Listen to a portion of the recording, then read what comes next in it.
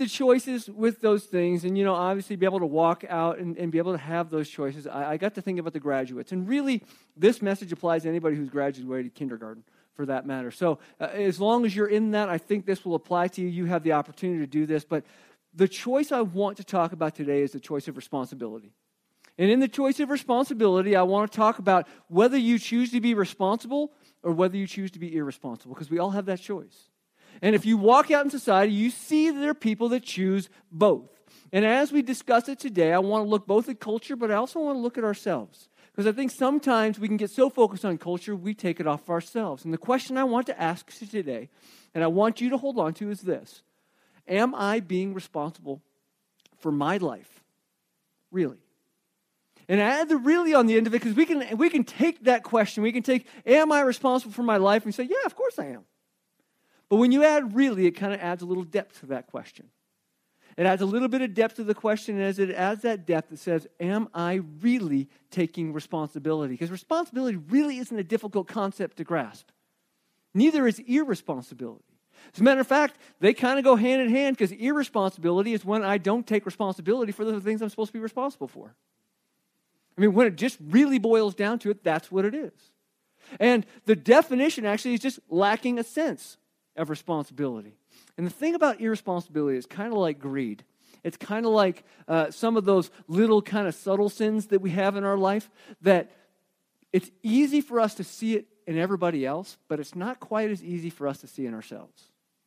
When we look in the mirror, we don't see irresponsibility. But sure, we can watch the news and we can see irresponsibility. And sure, we can watch what goes on within the company that we work for and see irresponsibility, or the school that we work at, or the school that we attend, or whatever it might be.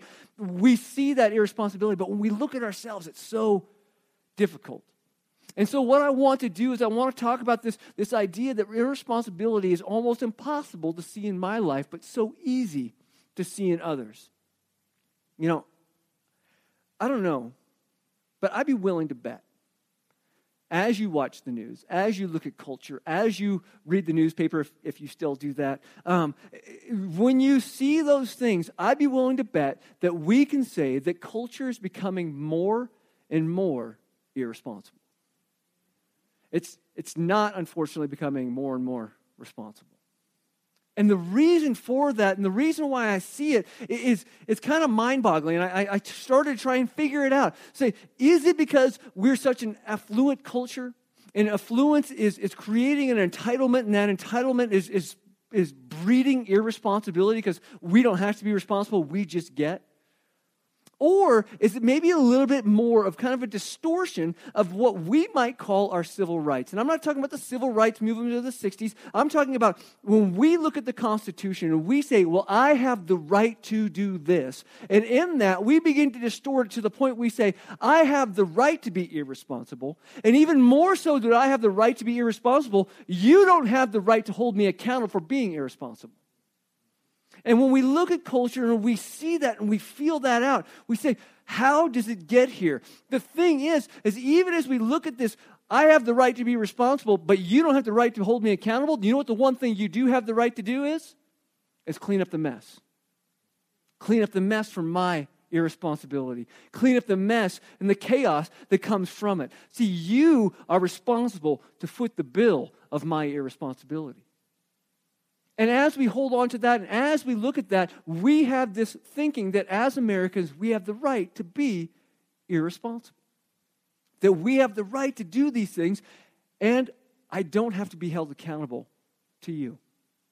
Now, I'm not going to give you a bunch of examples of this. Because if I did, I'd probably go down a very political route, and that's not what I do. I don't like to go that route. But you know what? My guess is it's already popping around your head. You're already thinking about things that are irresponsible. You're already thinking about things that happen within society. You're already thinking about things that happen within the company that you work for. You're already thinking about the things that are happening at the school that you attend. You're already thinking about those things because that's naturally what we go to. Because remember what I said, it's easy to see irresponsibility in others. It's not so easy to see it in ourselves. It's easy to point the blame at others and say, this is what the problem is. But really, it's something that attacks us all. It's all a part of our world. Not their world, but our world. Our families. We see it show up in our families. We see it show up in our companies. We see it show up in our churches. we see it show up in our nation. And you know what's contagious? Irresponsibility is contagious, and I think the reason for it being contagious is because it's rewarded. It's rewarded. See, if I want to be a responsible person, I'm going to be somebody who works hard.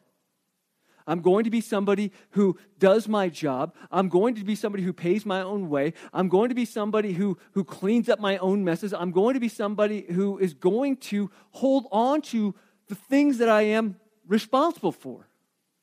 But we take a little turn on that and say, why should I be when those who aren't doing those things are being rewarded? I was listening to a podcast by Andy Stanley, who's a pastor in Georgia area, and he said this. He said, whatever is rewarded is repeated. And as we reward irresponsibility, as we actually celebrate irresponsibility, well, guess what's going to be bred? More irresponsibility. We're going to continue to be irresponsible. We're going to continue to push that off. But like I've already said, if it's being repeated, somebody has to foot that bill. See, anytime an individual or a group of people acts irresponsible, somebody else has to shoulder the burden of their irresponsibility. And who is that somebody else? In their lives, in our lives. See, irresponsibility is not a neutral thing. It affects everybody that is around us. If I am being irresponsible, it's going to affect my kids. It's going to affect my family. It's going to affect you because we are connected. It's going to affect somebody along the way. And you know, it's funny because I think about how it should change the way we view things. How, when I know that somebody else has to carry that burden, shouldn't I take that responsibility on myself not to make sure that it gets put on somebody else?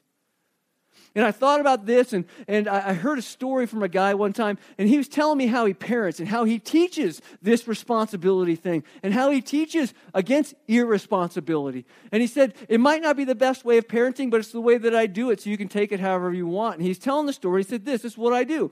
He goes, I call up my kids when I go into their room, and I see a towel in the middle of the floor. When I see their dirty clothes in the middle of the floor, I know they're supposed to have picked that up. They know they were supposed to have picked that up. They know where that stuff's supposed to go. So what I do is I call them up to their room, and he says, child of mine, come up here. I need to see you. And they go up the stairs, and they go into the room, and while they're in the room, he says, what I need you to do me a favor is I need you to, and before he can even get out of their mouth, they're bending over to pick up that towel, they're bending over to pick up those clothes, and he says, no, wait. He says, what I'd like you to do, so I'd like to have you ask me to pick up your clothes for you.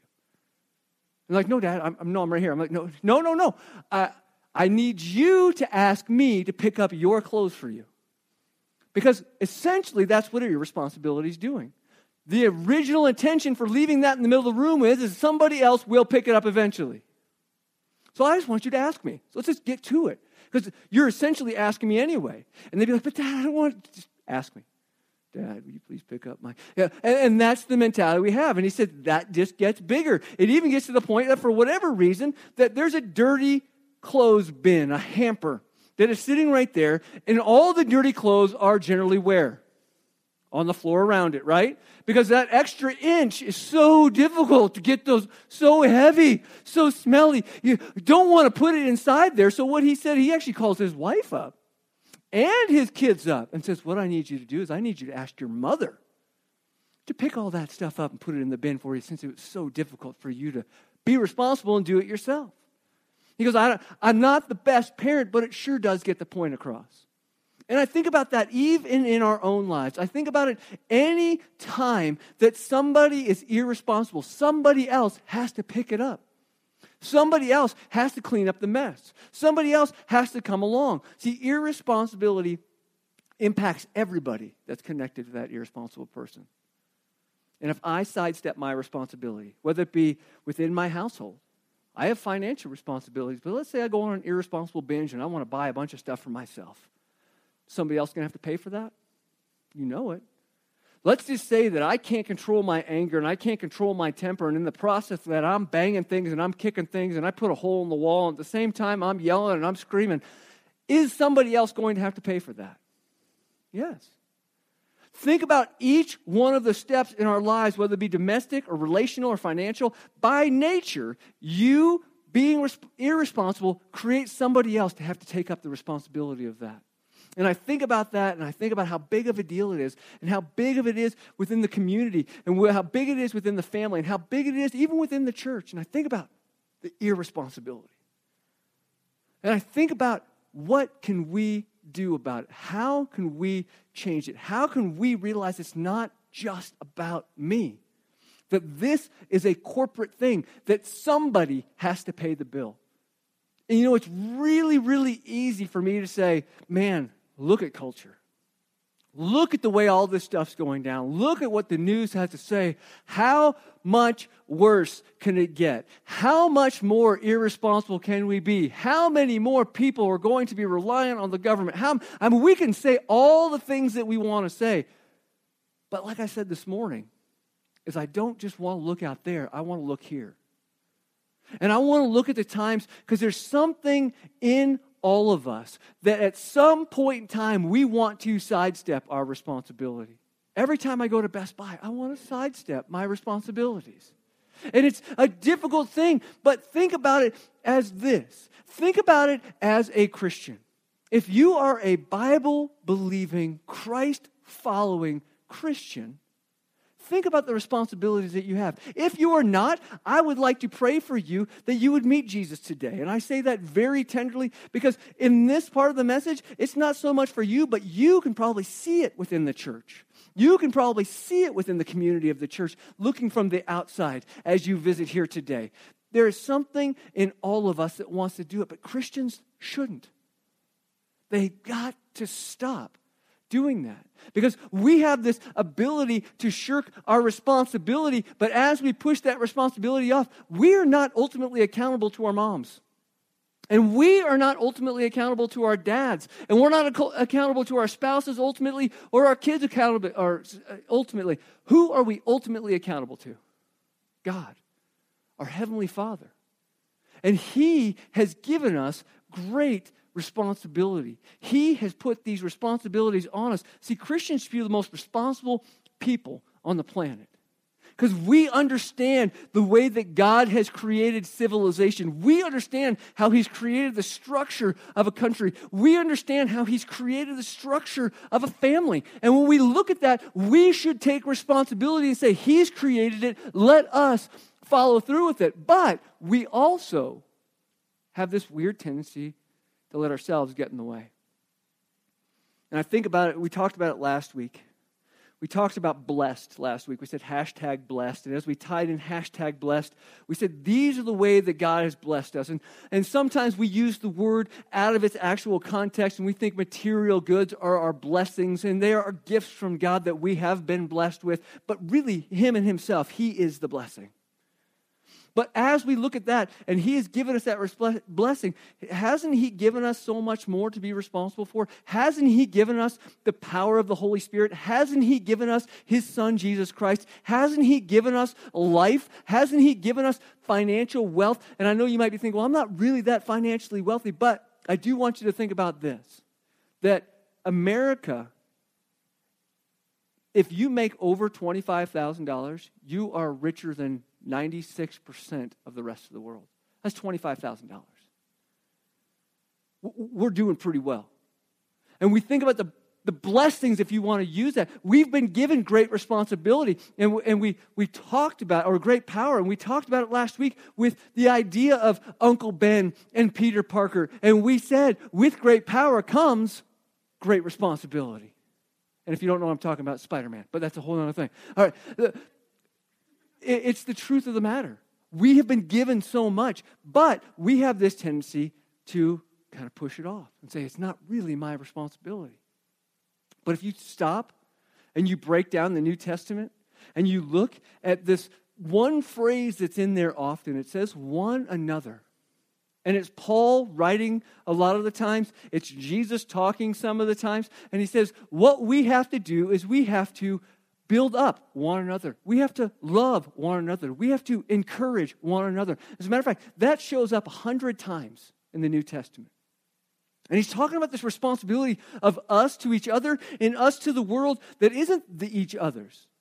And he's talking about we need to be doing these things. And in that 100 times, 59 of them are unique. And of those 59, there's 3 major themes that show up. Three major themes that the church should be doing. And the three major things that the church should be doing are these three things: unity, humility, and love. That's the one another's that are thrown out there. Unity, humility, and love. But when we stop, when we look at the church, when we look at not just our church, but the church of America, the church of the world, the followers of Jesus Christ, are those the three words that describe us? I'd have to say no. And I think you would too. Because we have blown off that responsibility to do the one another's. Because instead of having unity, I'd say we'd rather disjoin it. As a matter of fact, I'm not sure if you're aware of this, but there are over 40,000 different denominations of Christian. 40,000. Where did we miss?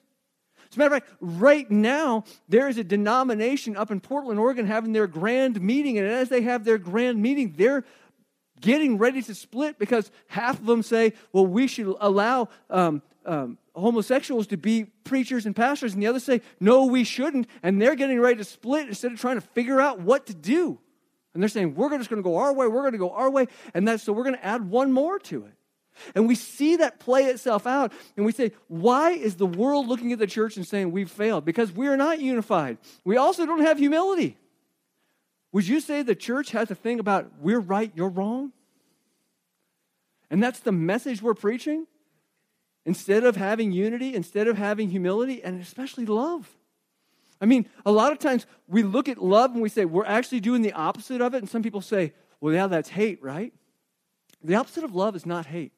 The opposite of love is apathy and indifference. And we are apathetic and we are indifferent to the culture that's around us. But God has given us a responsibility. We were talking in our men's Bible study in Romans. We're in Romans chapter 9. At the beginning of Romans chapter 9, Paul talks about he has this deep anguish in his heart for the people that he knows that don't know Jesus Christ as their Savior. So much so he says, I am willing to give up my salvation that they might meet Jesus. That is a responsibility that Christ has given us. That is the power that he has given us through the Holy Spirit to have that anguish because we see it. But we don't have that because we're apathetic and we're indifferent. That is the description of the church. We like to get into our holy huddles and we forget there's people out there that need to know Jesus Christ as their personal Savior. They need to have that hope in their lives. God's given us that great responsibility.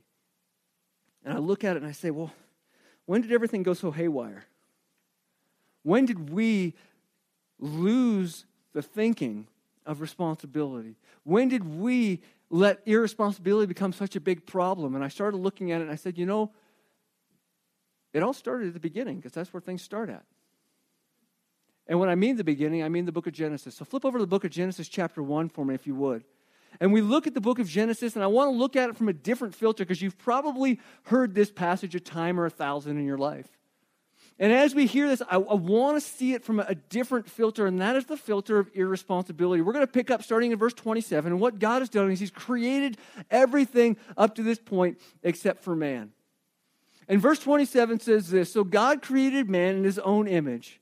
In the image of God, he created him. Male and female, he created them. Now, this leads us up to the next verse. And seeing this, I want you to see something, that before God gave us rules, see, that whole idea of don't eat from this one tree in the garden hadn't come up yet. But watch what comes up first. Responsibility. It says, and God blessed them, verse 28. God said to them, be fruitful and multiply and fill the earth and subdue it, and have dominion over the fish of the sea and over the birds of the heavens and over every living thing that moves on the earth. So in other words, God's giving him responsibility to do what? Go make babies. That's his responsibility. Don't just make babies, but go and subdue the earth. Be over the earth. Take care of what I've given you. That's really it.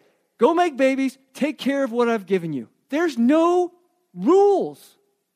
As a matter of fact, he hasn't even gotten to the tree rule yet. And one thing I want you to see, just kind of a side note, is this.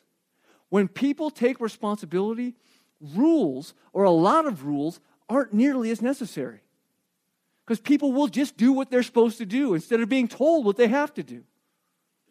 And that's actually where it picks up in verse 29. And God said, behold, I've given you every plant yielding seed that is on the face of all the earth, and every tree with seed in it and its fruit. You shall have them for food. So God gave them first responsibility before he gave them any other rules. And you know what that kind of led me to in thinking? Is that we're created for responsibility. We were created to be responsible. I want you to think about this and just in the area of this. We're walking with graduates. There's this great joy for a graduate to say, I finally did it. There's a great joy for a parent to say, they finally did it. And the reason for that is there's this responsibility that's attached to it, and that responsibility is being fulfilled. And when we fulfill our responsibilities, joy comes from it. And it comes from it in parenting. It comes from it in our jobs at work. It even comes from just doing the little things. You know, I don't know what went on in Levi's life when he was in the orphanage. Levi's a little guy from China, but he loves to help out around the house. When Christy takes laundry out of the dryer, he wants to help spread it. When I go out and wash the car, I know it's weird. I mean, he wants to. He's like, here. And I'm like, what are you doing? Who? Go play like any other kid would run away from the laundry. But he wants to help me wash the car. And I'll tell you, it's crazy to watch. I don't like people helping me wash the car because they don't do it right. I do it right. And so he comes out and he wants to help me wash the car, and I give him a sponge. And you know what happens? The same thing happens when he's doing the laundry. He gets this giant smile on his face. And he's standing there and he's just washing away in this big smile. His pants are falling down. He's got a little crevice showing there. And it's just a little cute picture. This squatted little body washing the car. And he's so excited to be able to do it. And the reason why? It's because he's fulfilling a responsibility. That is how God created us. Because think about people who are irresponsible. How often are they just smiling? How often after they shirk their responsibilities, after they push the blame onto somebody else, they're like, yep. No, they don't. Because we were created to be responsible. And the thing is that we see what happens next. You know what happens next in this passage that's in Genesis. See, I don't know how much time took place between Genesis 1 and Genesis 3, but we know that a serpent came down. And a serpent came down to Eve, and Adam's standing by with a doofus look on his face. And the serpent talks to Eve, and then the serpent talks to him. He says, hey, you need to eat this. And she goes through back and forth. Ultimately, she eats it. She hands it to Adam. He eats it. And Genesis chapter 3, starting in verse 8, says this, and they heard the sound of the Lord walking in the garden in the cool of the day. And the man and his wife hid themselves from the presence of the Lord God among the trees of the garden. See, when we blow off our responsibility, when we sin, when we do things that we know aren't right, we will try and hide from God. The thing is, you can't hide from God. And the Lord God in verse 9 says, he called out to the man and said, where are you? Do you think God knows where he is? Yeah. Just like I know when my son does something wrong, and I say, hey, do you know how this happened?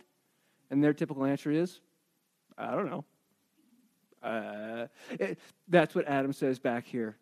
And he says here in verse 10, I heard the sound of you in the garden, and I was afraid because I was naked, and I hid myself. And God said, who told you that you were naked? Have you eaten of the tree which I've commanded you not to eat? In other words, God's doing what? He's holding Adam accountable for his actions. He's trying to hold him responsible for it. And the beautiful thing is that, like I said before, there wasn't a whole lot of rules. There was only one rule in place because he wanted Adam and Eve to be responsible. He wanted them to hold that. There was only one rule, and they broke that one rule. But the great thing is in verse 12, Adam says this, yes, I broke the rule. I take full responsibility for my actions. Do with me what you will. But leave out of this, she's innocent. Right? That's what that screen says.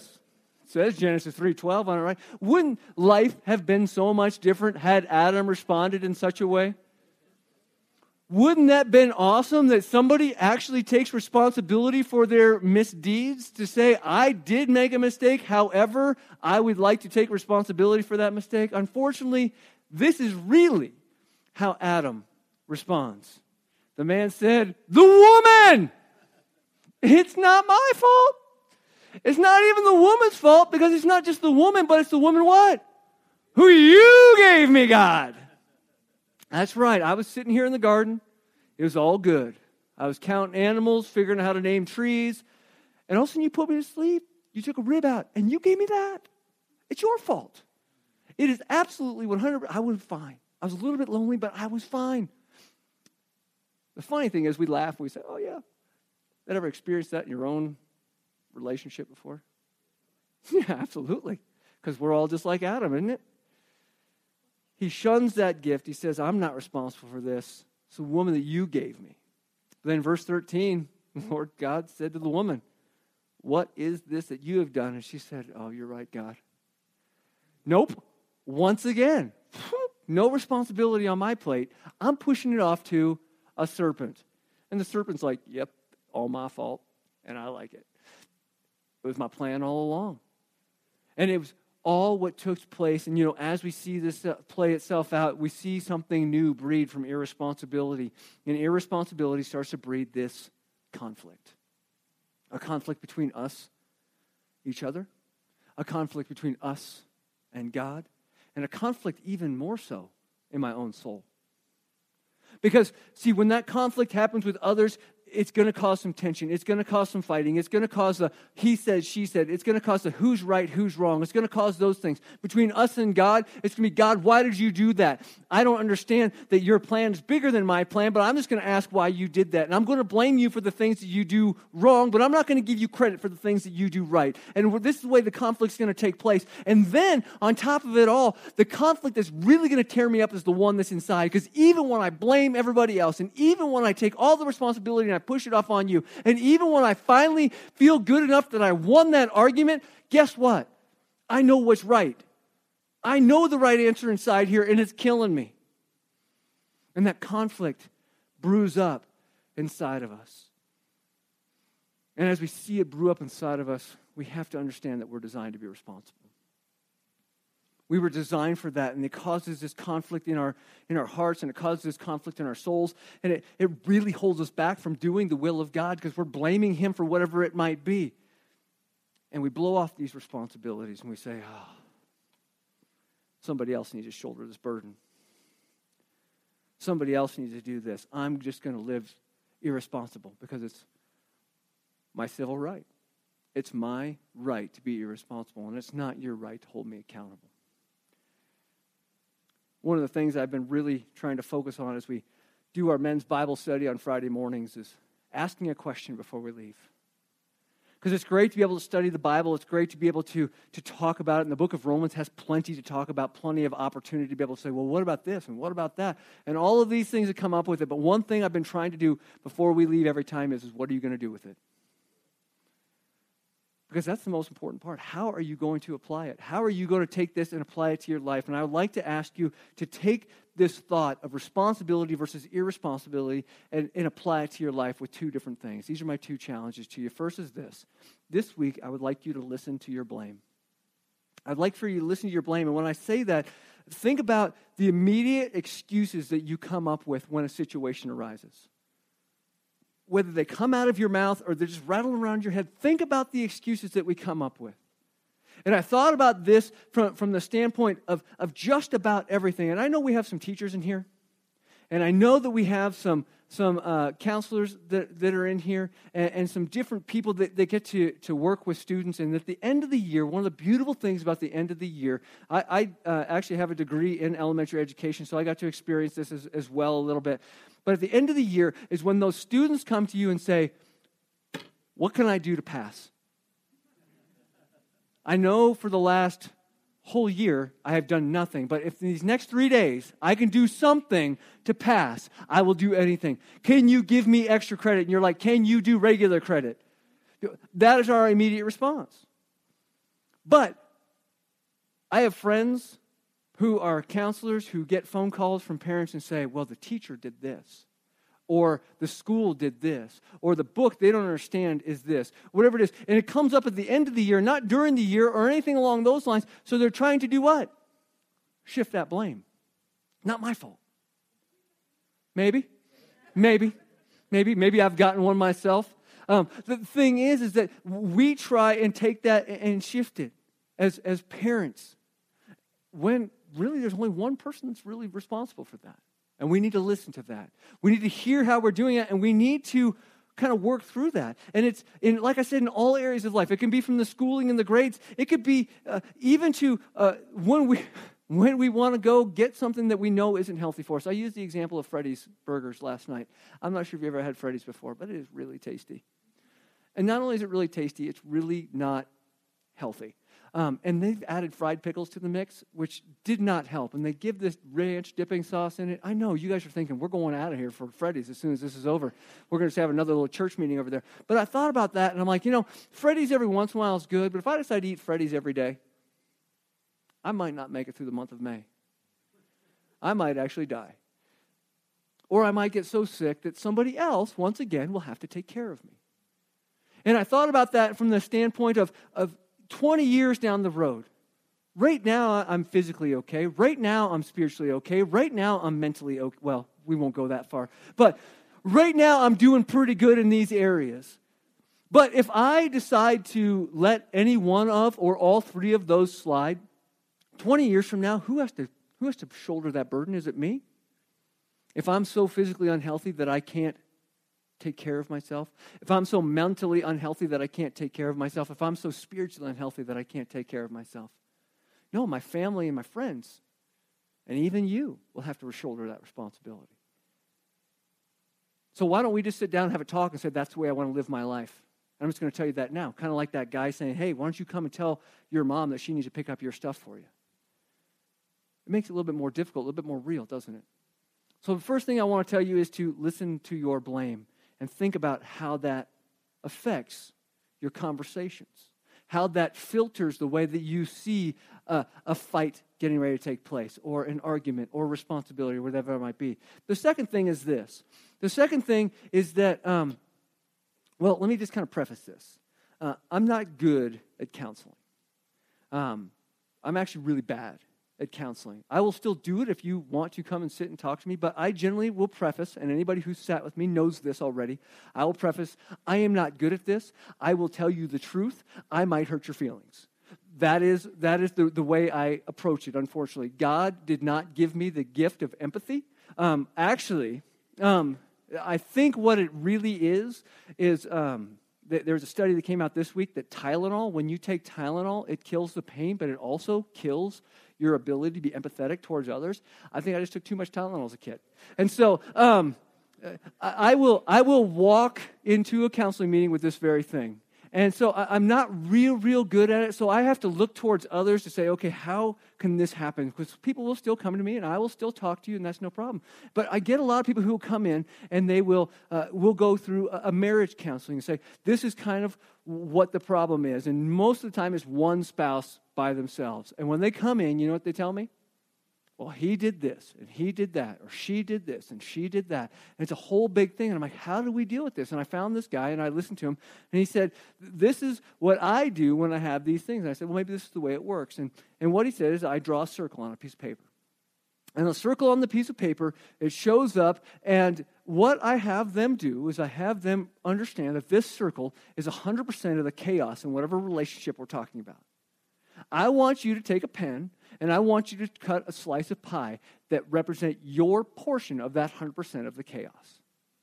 And so I found this pie graph here, this one that looks like Pac-Man eating a thing. And the thing is, he said, when I have somebody do it, it's never that big of a slice.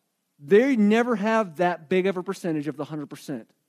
And he says, but whatever they do, and let's just say it's the blue there, and in that blue, let's say that's your percentage. He says, what I want to do is in that counseling meeting, in that time, I want to just focus on the blue part. I want to focus on your part. What can you do? So if the first one is listen to your blame, the second one is this. What's your part of the pie? Focus on what your part of the pie is. What is it? Figure out your slice. And as you figure that out, it will help us in our relationship. The problem that he said and the problem that I found is that when you go into that and you have somebody do it and you start off, guess what happens? They always leave their slice of the pie. Because that's our desire, is not to have the responsibility on us. So when we listen to our blame, when we see our circle, when we understand what our slice is, I believe we can move in the right direction. Because if in any relationship, whether that be in the country, whether that be between Democrats and Republicans, whether that be between a husband and a wife, however big, however small, if both parties can look at their slice of the pie and work on that, you will see progress. But we don't. So that is my challenge to you this week, is to see progress, to figure out your slice, to listen to your blame, because God ultimately created us to be responsible. And I'll go back to the first question. Am I taking responsibility for my life? Really? Are you taking responsibility? Because as these graduates walk out, they're walking into a world that's going to tell them not to be responsible. My challenge is to buck that system and to be responsible. Take responsibility. Be a light, because that is what Christians should do. We've been given great power, and with great power comes great responsibility. Let's pray together. Father, thank you. Thank you again for your words. And once again, we want to thank you for these graduates. We want to thank you for the way that you have worked in lives, that you have brought people to a point. But God, even in those points, you've given us responsibility to take care of what you've given us, to share your word, to take care of those around us, to do the one another's. And God, we look at that and we see that we're more like Adam and Eve than we are like Jesus Christ. That we like to push our responsibility off, where Jesus took all of our responsibility on him. He's the one that shouldered that burden. And God, if there's anybody in this room that doesn't know that doesn't understand that, I would pray that you're working in their heart and their mind right now to understand who Jesus is, why he came, what he did, and why he did it for me, and why he did it for them. Because he could have easily said, this isn't my fault. But he didn't. He took the responsibility. He took the blame. He took it on him. He died on that cross. God, help us to be more like him as we are followers of him. As Paul says, follow me as I follow Christ. God, I pray that we can have that same thing in our own lives. I pray that you work on us and you challenge us in that. We pray it in your name. Amen. You know, I was reading an article this week. And in that article this week, it said that churches have a tendency to take on the mentality, the actions, the desires, the passion of the pastor. And I said, man, that is a heavy load. That's a lot of responsibility that I don't want. That was my first response. But I know that's exactly what Paul said when he said, follow me as I follow Christ, that I'm just a lead follower. And I pray that wherever you are in your stage of life, whether it be at work, in retirement, graduating high school, college, master's degree, doctorate, whatever it might be, that you are the lead follower of those who are walking around you, seeing that there needs to be somebody who takes responsibility. I'm going to be down here in the front. I want to pray with you. And as we take those steps together, that God would give us the strength. He's given us the power, but that he would give us the willpower as well to walk through this, to take responsibility, to not blame other people. Like I said, I'll be down here in the front as we sing this last song.